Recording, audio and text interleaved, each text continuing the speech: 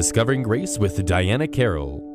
The Bible identifies contentment as a virtue and a command. The Apostle Paul found the secret to contentment and speaks of it in his letter written to the Philippians. The word contentment, used in Philippians 4:11, is also seen in 2 Corinthians 12:9, which says, "My grace is sufficient enough for thee, for my strength is made perfect in weakness." Contentment comes in knowing Christ and in trusting that He is enough to supply our every need. In His wisdom, He always knows what is best for us, and in His sovereignty, He has the power to bring it about.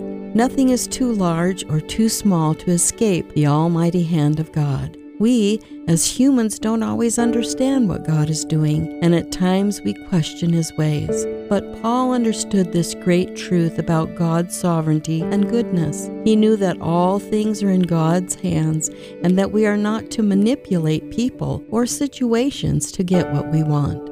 Can we say that we are content with whatever we have? Or are we living solely to see God meet our needs and wants and change our circumstances? May we learn to have confidence in God's sovereign care of us and trust Him through the difficult times of our life. The end result will be evident. Godliness with contentment is great gain. We are not sufficient in and of ourselves to claim anything as coming from us, but our sufficiency is from God. In His contentment we find strength, and in His power we withstand all things. Lord, may I learn to be content with whatever You have provided, no matter my affliction or surroundings.